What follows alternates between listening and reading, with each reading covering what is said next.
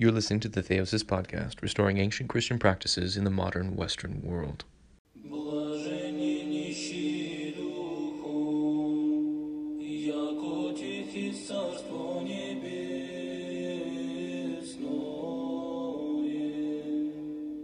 You're listening to Readings from the Philokalia, a collection of sacred writings of the Holy Orthodox Fathers of the Church, relating to the cultivation of interior prayer and the ascetical path to union with God.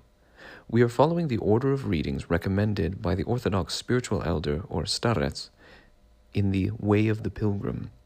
Subscribe to the Theosis Prayercast today. Those who say or do anything without humility are like people who build in winter without bricks and mortar. Very few acquire humility and know it through experience. And those who try to talk about it are like people measuring a bottomless pit. And I, who in my blindness have formed a faint image of this great light, am rash enough to say this about it. True humility does not consist in speaking humbly, nor in looking humble. A humble person does not have to force himself to think humbly, nor does he keep finding fault with himself.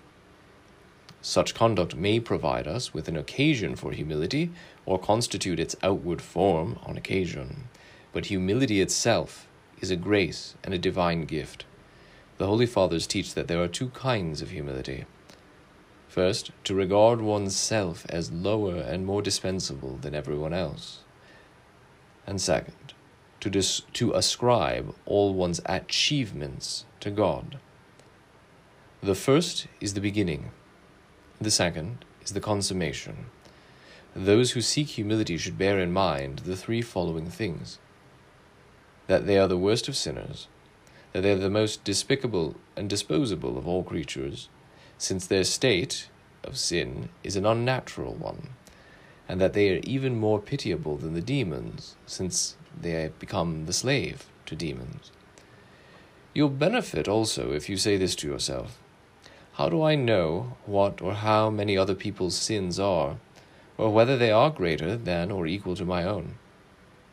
Because in our ignorance, you and I, my soul, are worse than all men. We are dust and ashes under their feet. How can I not regard myself as in fact more despicable than all other creatures? For they act in accordance with the nature that they have been given, while I, owing to my innumerable sins in a state contrary to nature, even animals are more pure than I, sinner that I am. On account of this, I am the lowest of all, since even before my death I have made my bed in hell through my sins. Who is not fully aware that the person who sins is worse than the demons, since he is their slave, even in this life, sharing in their murk-mantled prison?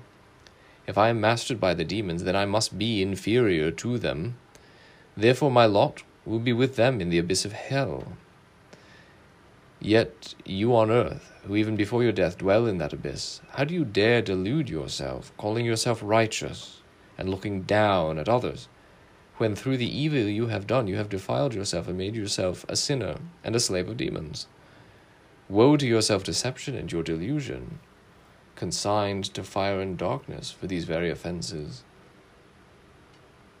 Keeping this in mind, we should see, not to judge others and look down upon them, but rather be filled with the humility that runs to God and entrusts all things to Him, receiving from Him alone all that is necessary.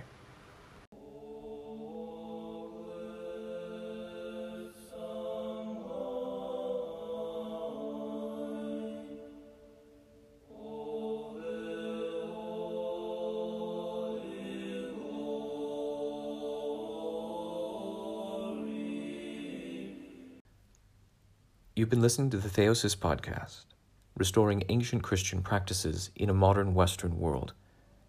If you like what you've been hearing, subscribe today to continue to follow along as we explore the ancient wisdom of the spiritual fathers of the Church and pursue the path of prayer and union with God in Christ.